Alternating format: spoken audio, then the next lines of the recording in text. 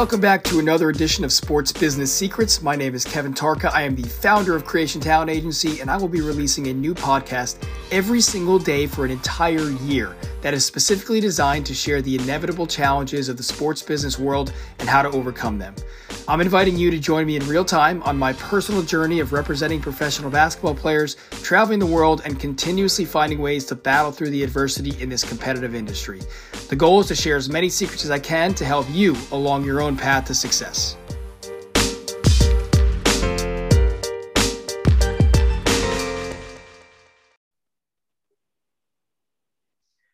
Welcome back to another edition of Sports Business Secrets. Today we're talking with head coach of Nevejis, David Gale.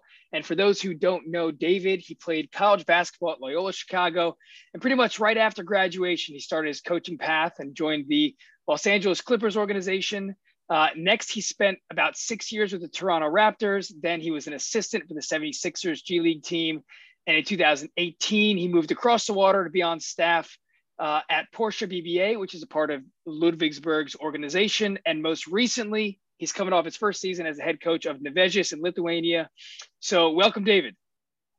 Thanks for having me, man. I'm really happy to be here right now. Let's talk some basketball. We're excited to have you. So I usually like to have my guests start off with telling the audience a little bit about their upbringing. Maybe you can just talk about maybe when and how hoops started impacting your life. Sure. Well, I was born in LA in the 80s. So, the prime time of Lakers Showtime right there. So the story my parents tell me is that at like 3 years old, I asked them to put up a hoop in the backyard. So right from the jump, it was basketball. And growing up, Magic Johnson was who I tried to emulate.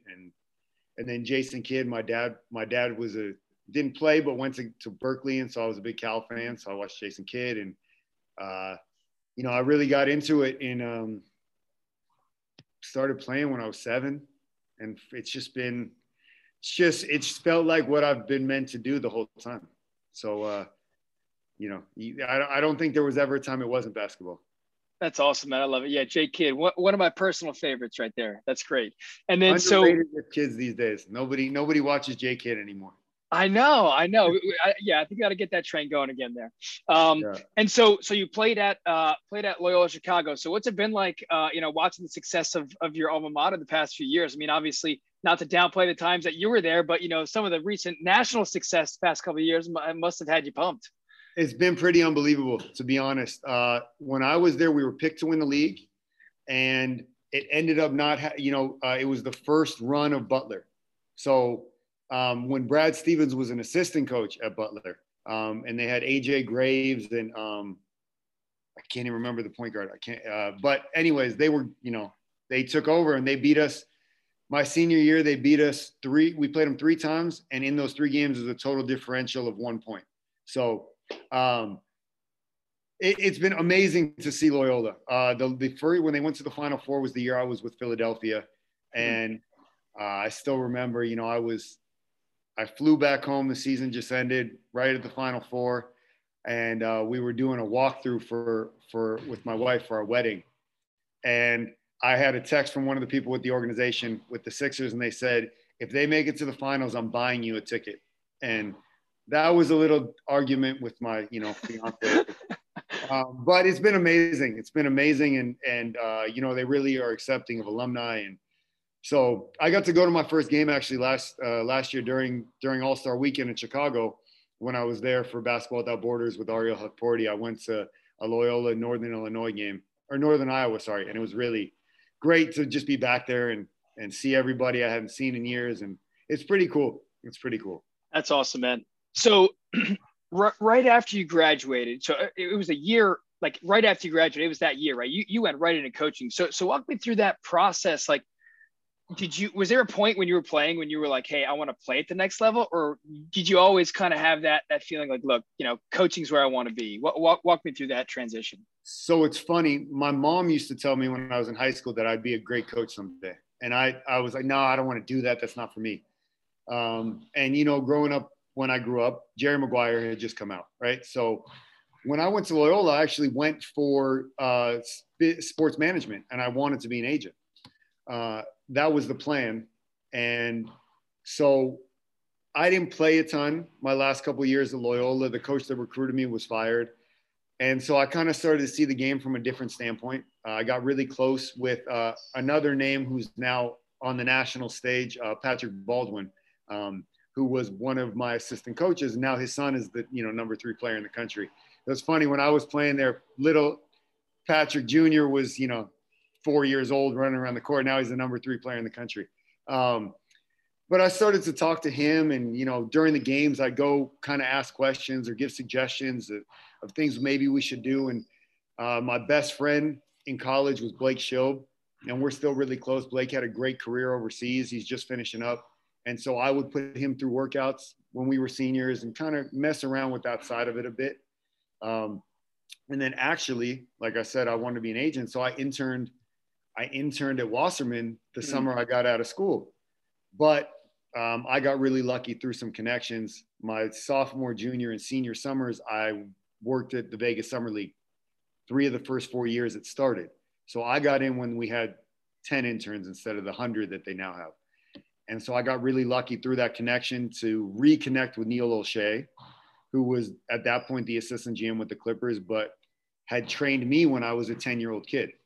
So he offered me an internship in the video room, and that's kind of what happened. And I realized right away how much I missed being with the team. And, that's how I got to this point, basically. Just being around those people and grinding and working and seeing how it worked with at that point, we were a really veteran team with the Clippers with Mike Dunleavy. But yeah, it wasn't really planned. And through some, different connections, I found myself back with the team and in the NBA and kind of the dream, and figured it out from there.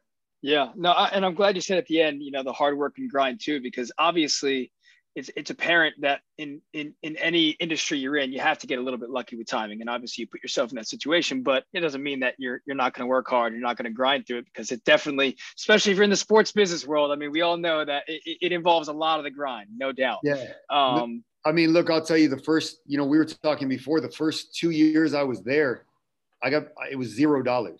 Zero. And the NBA doesn't allow that anymore.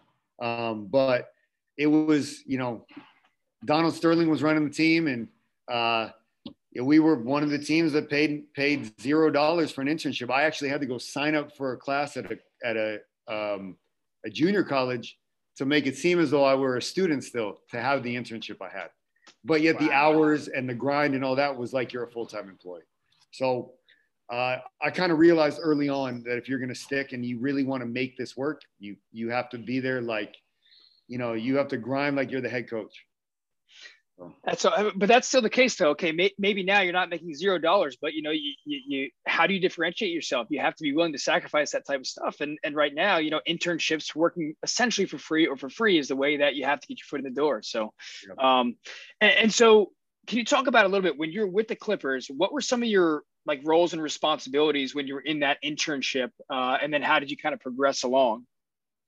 So it changed a little bit from the first year to the second year, but the first year we didn't even have a practice facility yet. So this was 2007, 08. So we were still training out of basically like a 24-hour fitness type place for practicing. And then all the other operations were at Staples Center.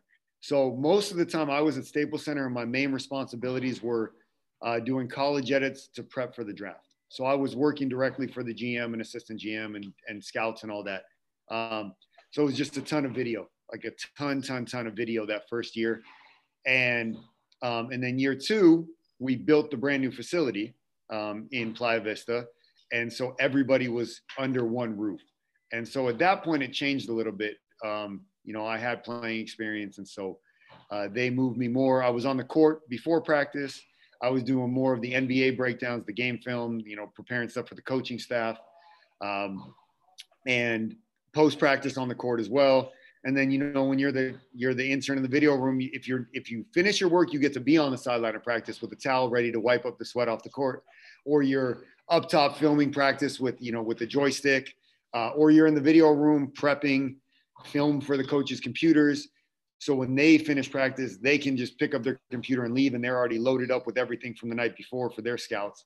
And so it's just, it's a vast array of different things, but you're kind of doing everything. Make sure the coaches have what they need, make sure the GM has what he needs, make sure the players get what they need. And you're first one in the door.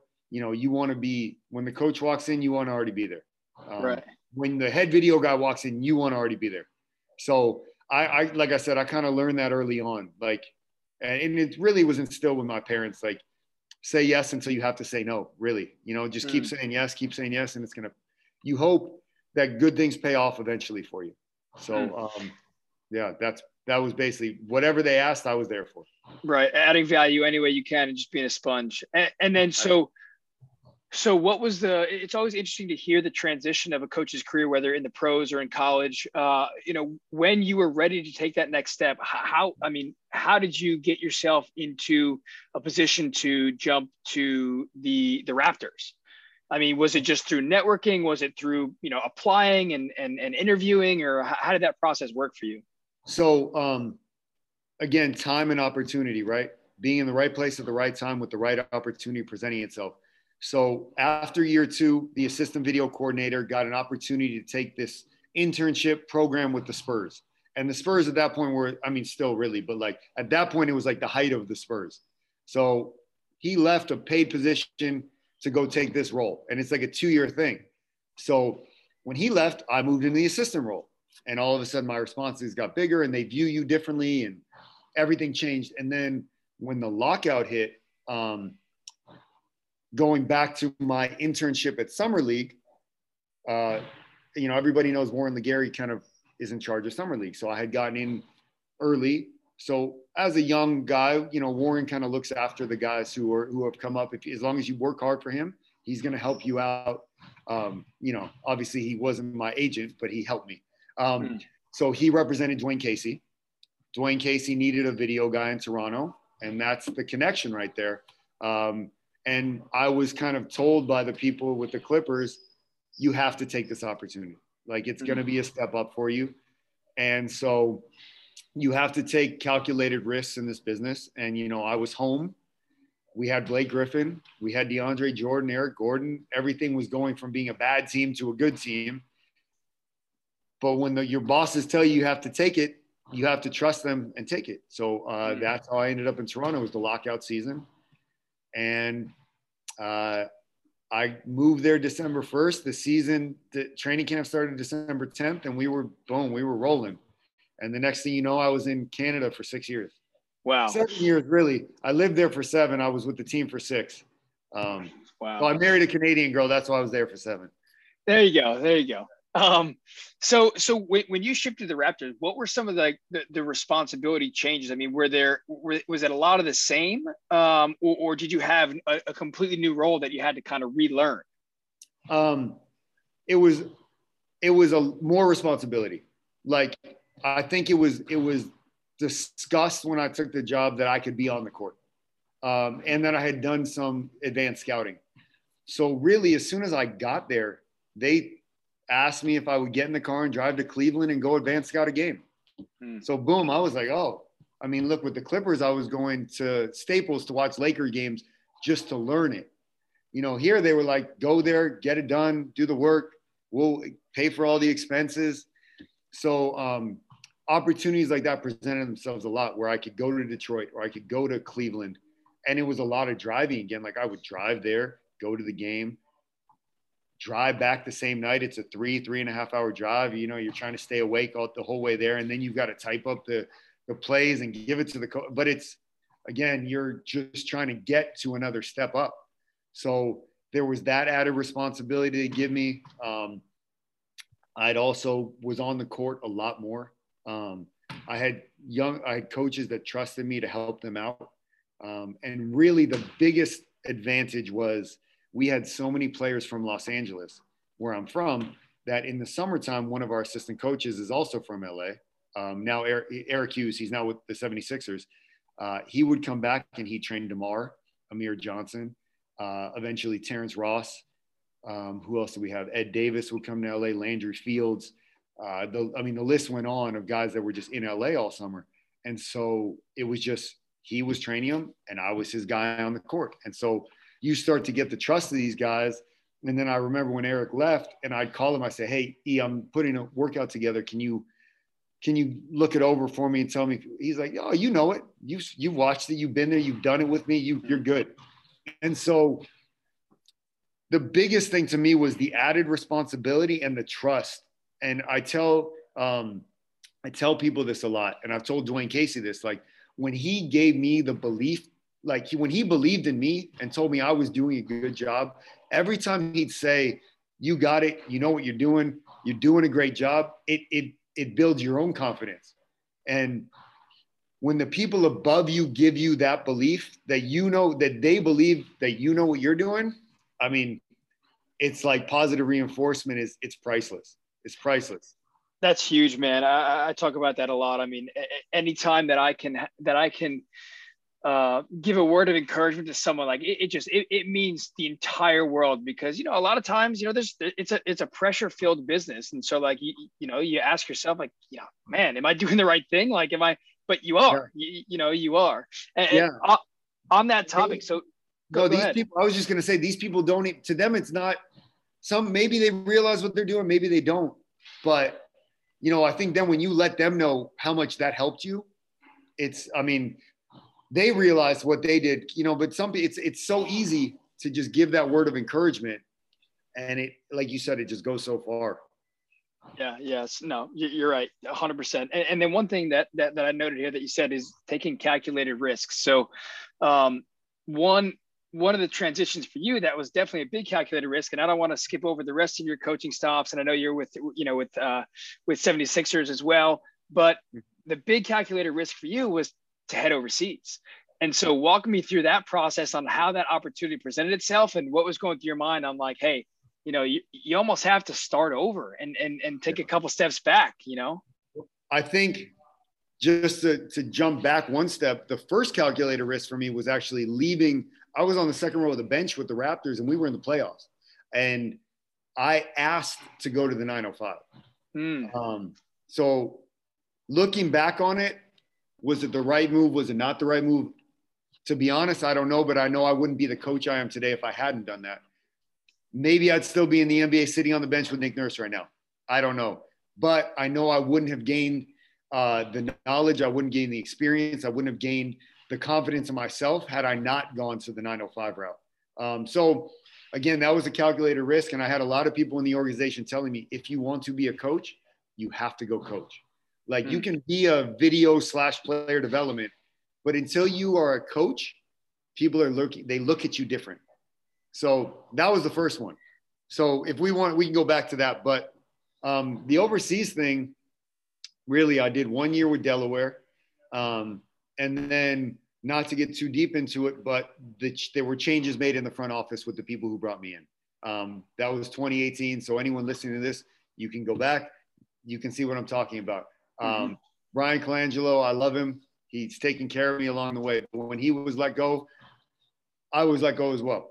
So it was kind of, you know, I had been through that grind of like, man, I went from Toronto to Delaware and now things changed again. And Billy Bano, who anyone who knows him is one of the greatest human beings in the world. I was sitting with him, talking to him about maybe an opportunity with Indiana. And he brought up this opportunity in Germany.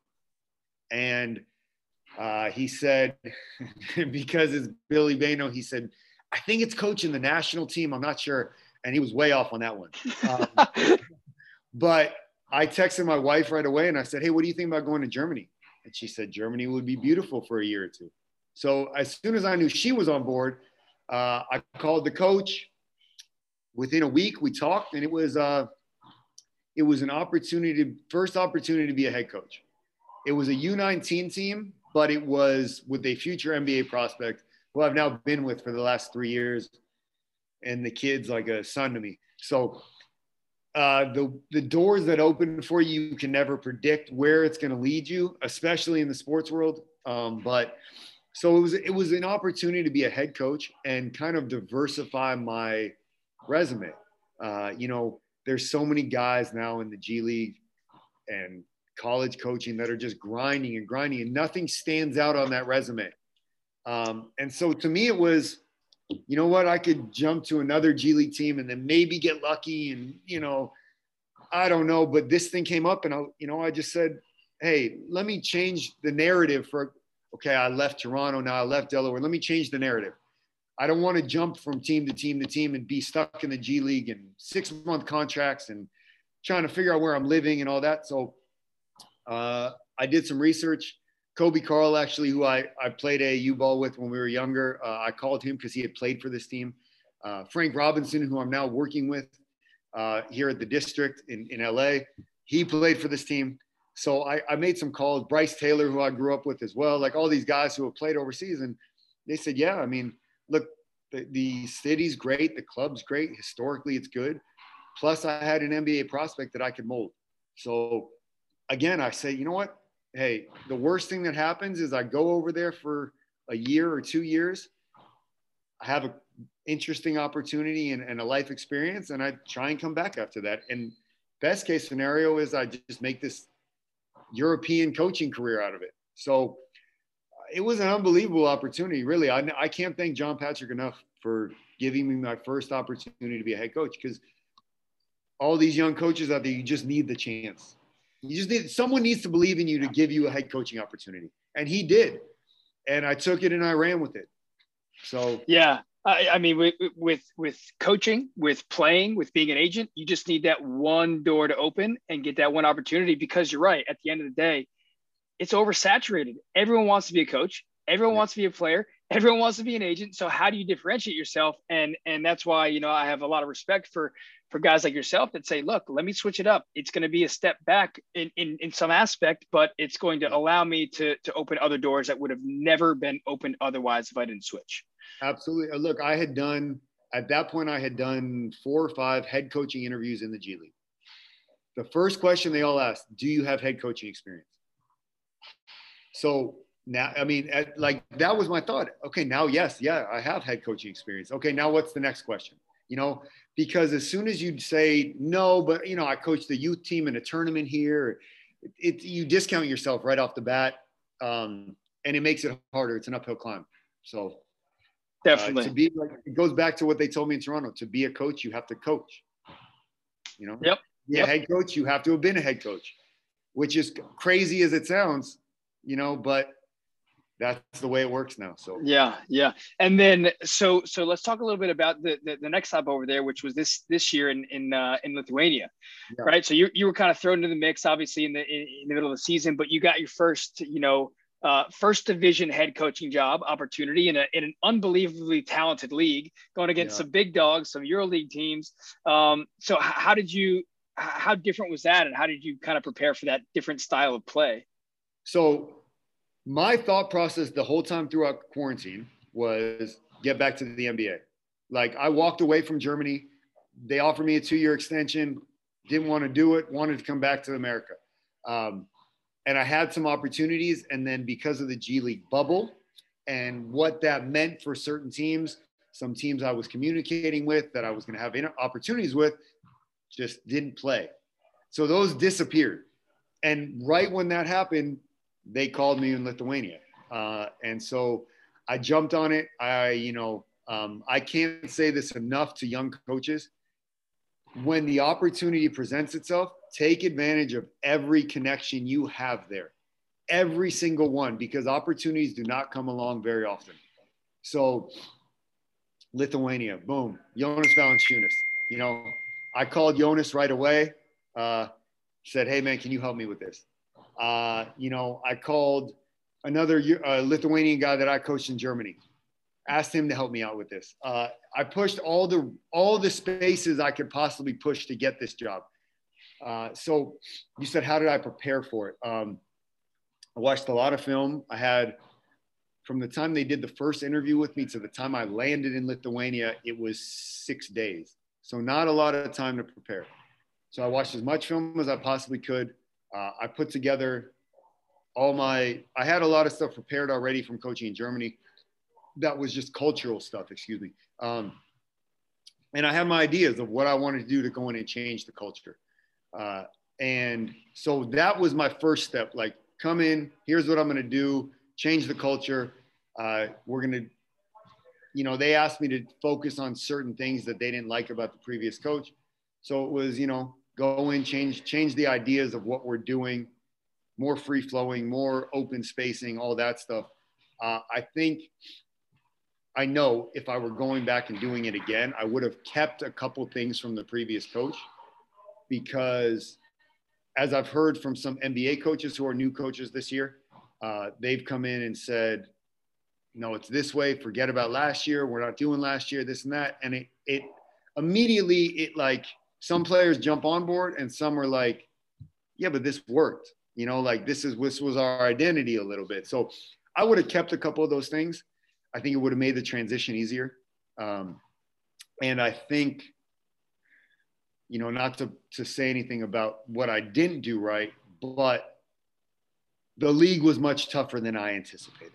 Let's say that, because Germany is up and down. It's physical, it's spacing, it's more American a little bit, still European, but more American. And you get to Lithuania and it is, I mean, I was not ready for the difference between Eastern Europe and Western Europe. It is old school, grind it out, find the mismatch, throw it inside. Oh, they're playing you this way. We're running these two plays. Just we're going to kill them on these two plays, and we're going to play in the half court. Mm-hmm. We're going to slow it down. And so I wasn't really truly prepared for that. And then the other thing was the older guys are better than you anticipate. You see them on film and then you see them in person. You're like, man, this guy's smart. The league is really, really, really smart. Yeah. So there were those things that, you know, I probably could have done a better job, but coming in mid-season with that quick a turnaround, it's difficult. I don't envy anybody who takes over mid-season. It is very tough. Right. I've talked to Will Voigt about it a little bit. It's really difficult. It's funny. I the first time that I ever went to Lithuania, I visited Žalgiris, and I visited. Obviously, I went to, you know, the EuroLeague team practice, but I went to like the academy teams, and it was mind blowing. You know, there you have these 14, 15-year-olds that, first of all, are absolutely, I don't know what they're feeding them over there, but they're huge, right? They're physical. And they're just, it's a different style of basketball you've never seen before that you wouldn't imagine if you saw, you know, a middle school game here in the States, right? And so I try to tell people, like, it's just different out there. It's just, especially in Lithuania, it's religion. I mean, it's, you know, you growing up, if you're a basketball player, you are a basketball player 24/7. You're learning the game, you're studying the game, you're getting your body right. I mean, it's crazy. So I know where you're coming from. It's crazy. I mean, look, see, when you say it that way, it's really funny. Linus Kleiza played for the Raptors when I first got there. And then the year before I came to Lithuania, he was the GM of Rytas. So when I first got there, he sent me congratulations, all this. And then it was like 3 games in, and I had 2 newspapers, 3 magazines that wrote articles. Cause like I told you, I think I was the first American maybe ever to coach in that league. And he sent me a message. He said, hey, win a game before you do all this stuff. I said, hey man, it's not me. Like, but that's their mindset over there. You know, we lost the game to Žalgiris by 30. I mean, and we had 8 players. It was COVID. They were full strength. It was a tough game.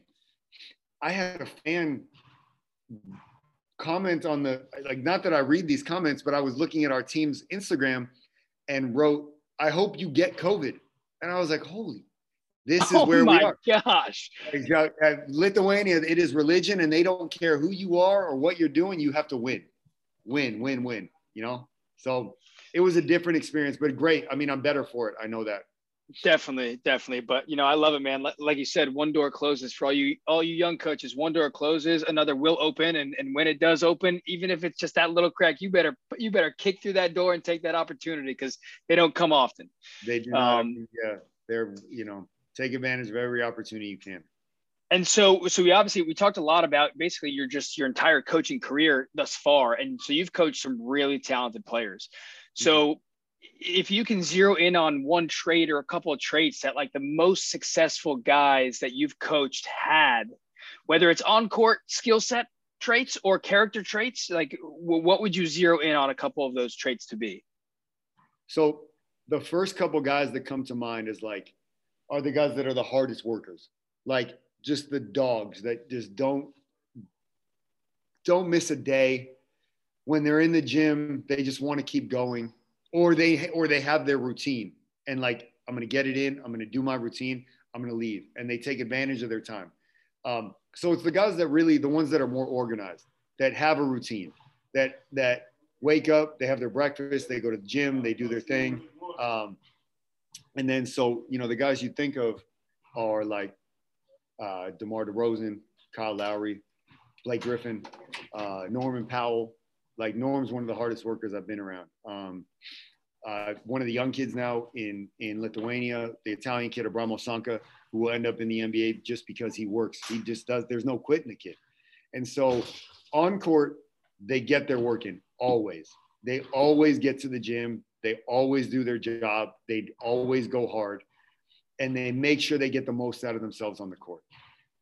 Off the court, those same guys study the game. I mean, they go home, they have their routine. Like I said, so the professional guys, they have personal chefs. They know when they're waking up, they take care of their bodies. And then at nighttime, like DeMar is the best example of this. And Abramo, really, those two guys, I've never seen guys like this. They go home and every night they watch basketball. Something. They're on YouTube. They're you know, DeMar used to Google Gary Payton and he'd come in and want to work on something that Gary Payton did.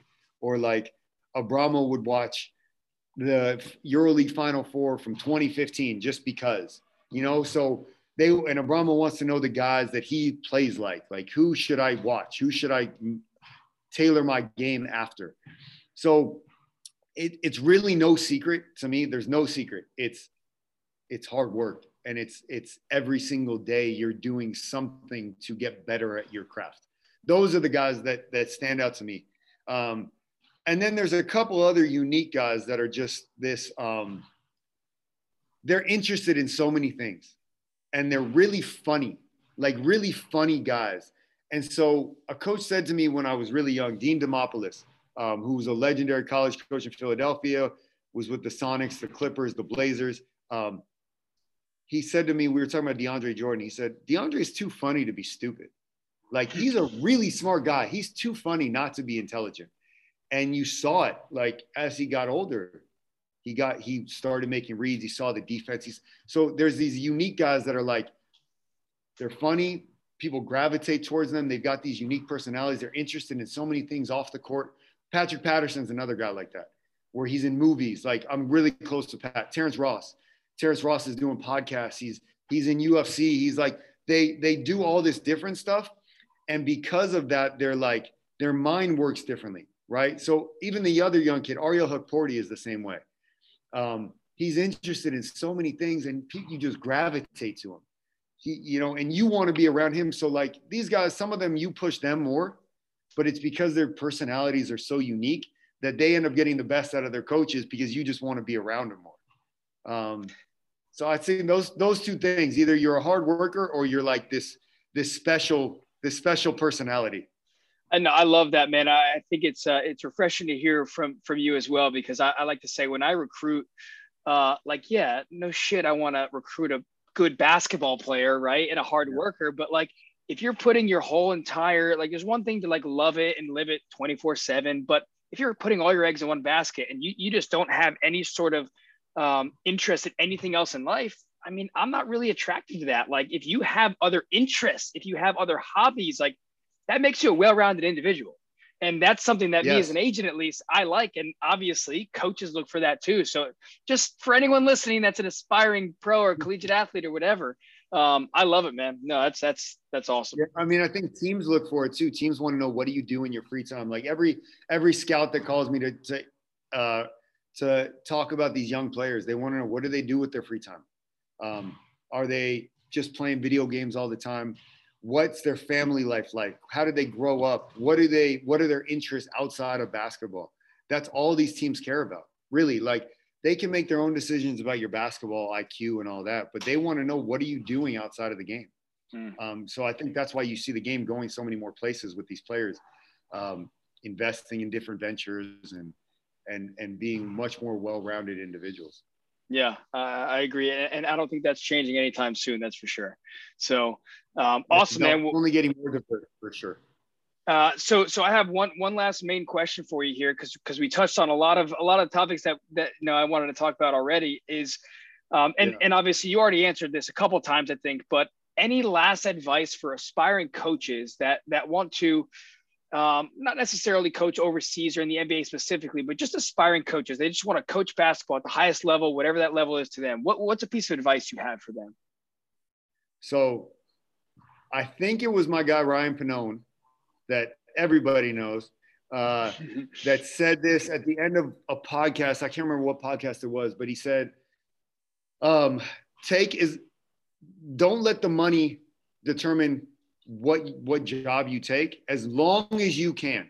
As long as you can take a job and the money is not the most important thing, do that.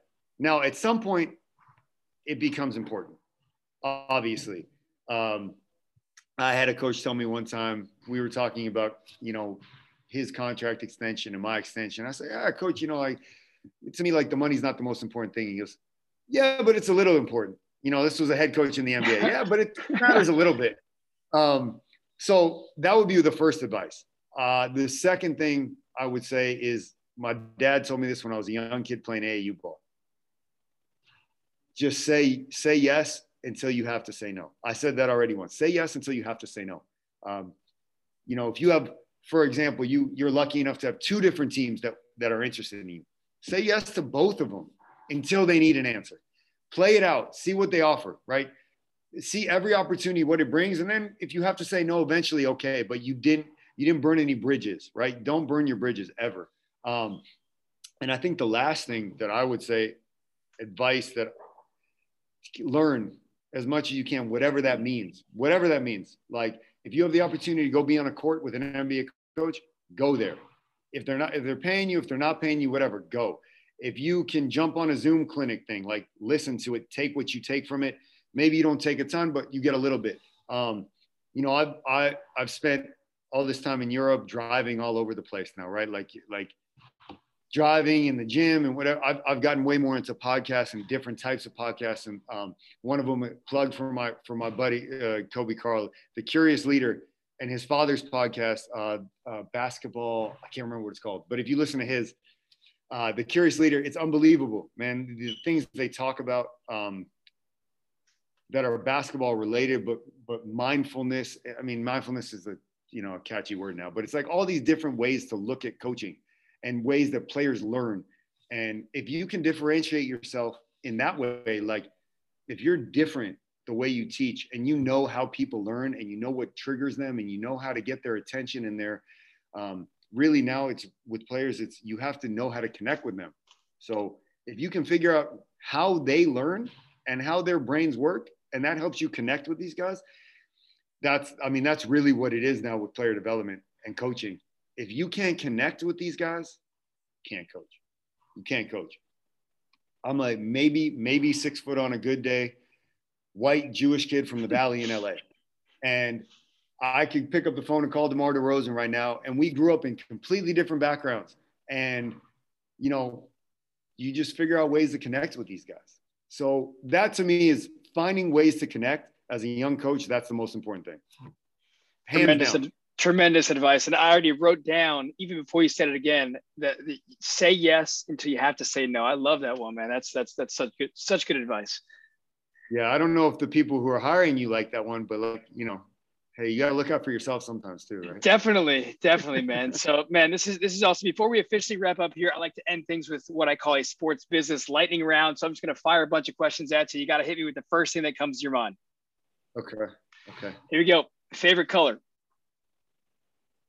Maroon, Loyola Chicago. And nice. I forgot to mention him earlier, Brewster Academy. Another one. Yeah. Most points you've ever scored in a game in your life? 39. Pizza or pasta? Game. Oh, nice. Pizza or pasta? I'm vegan now, so I will say pasta. Protein pastas, edamame, lentils, filled with a bunch of veggies. Nice. MJ or LeBron? Ooh, MJ. I was born in '84. Got to be MJ. Got to be. One of the coolest cities in the world that you've been to? Ooh, that is a loaded question. I'm going to say Toronto because I love it. I lived there for 7 years. It is one of the most underrated cities in the world. Toronto is off the charts. But my wife and I went and took a vacation in Sud Tirol, in the Alps in Italy. And if you ever have the opportunity to go there, it is one of the most beautiful places I've ever been. Love that. Yep.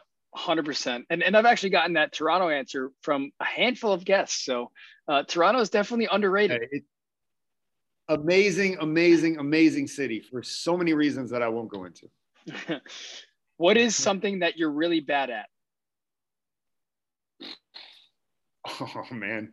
What is something I'm really being brief. That's a good one. What's one of your biggest strengths?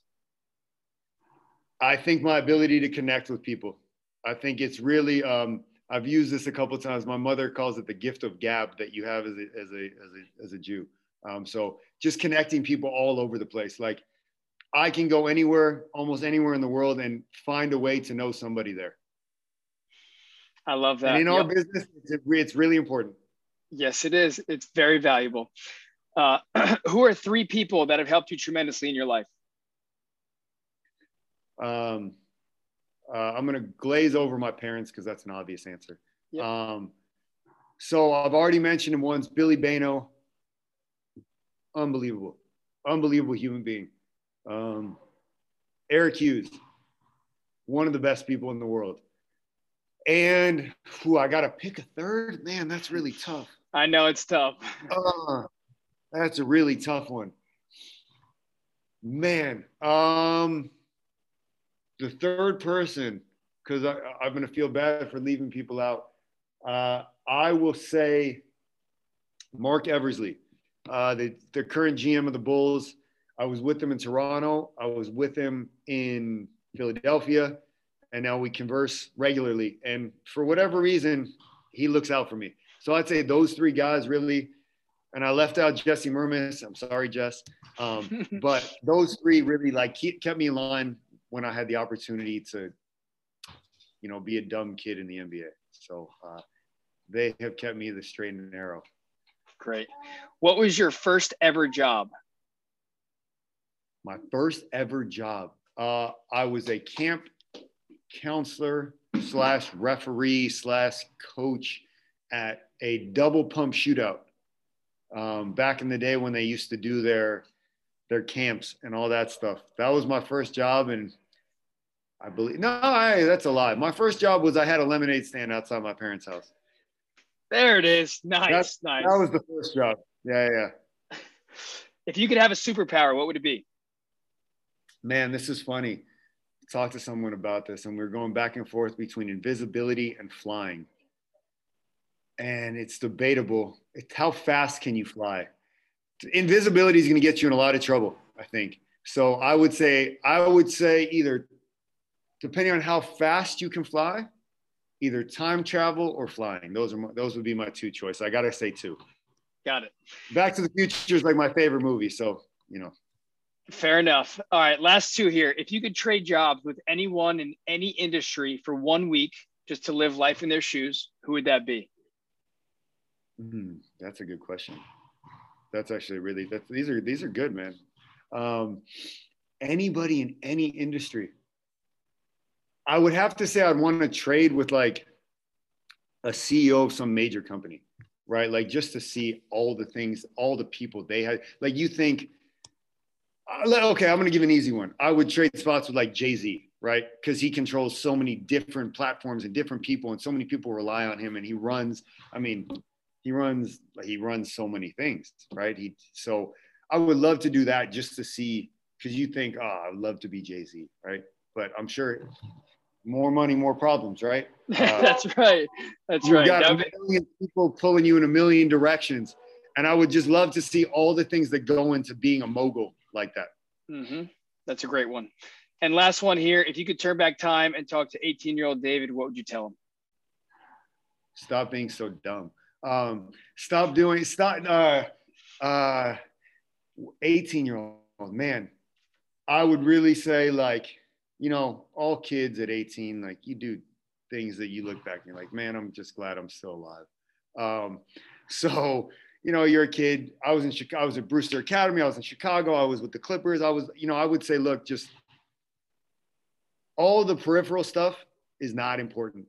At the end of the day, going out with girls, hanging out with friends, you know, going to the party, going, you know, like all that stuff. It's fun and it's a life experience, and I don't regret it.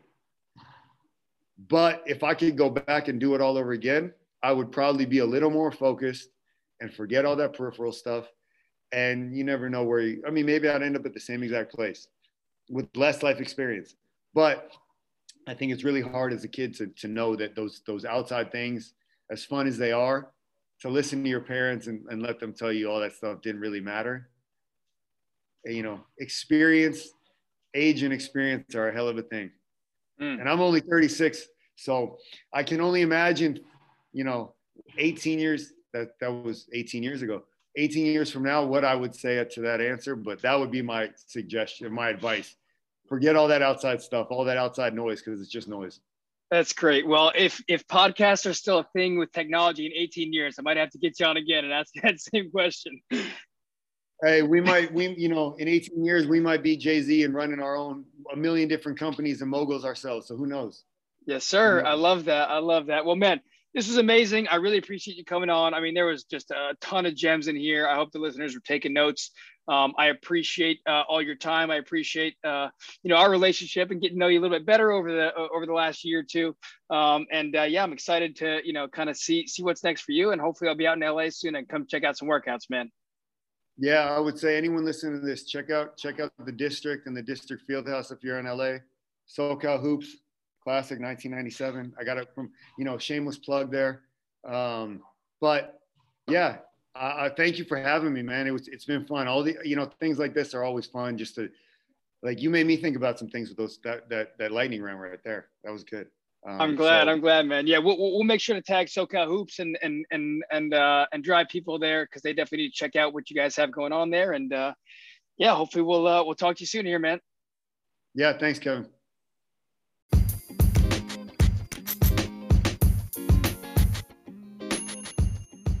Thank you so much for listening today. If you enjoyed this episode, it would mean the world to me if you could give it a rating and a review on Apple Podcasts.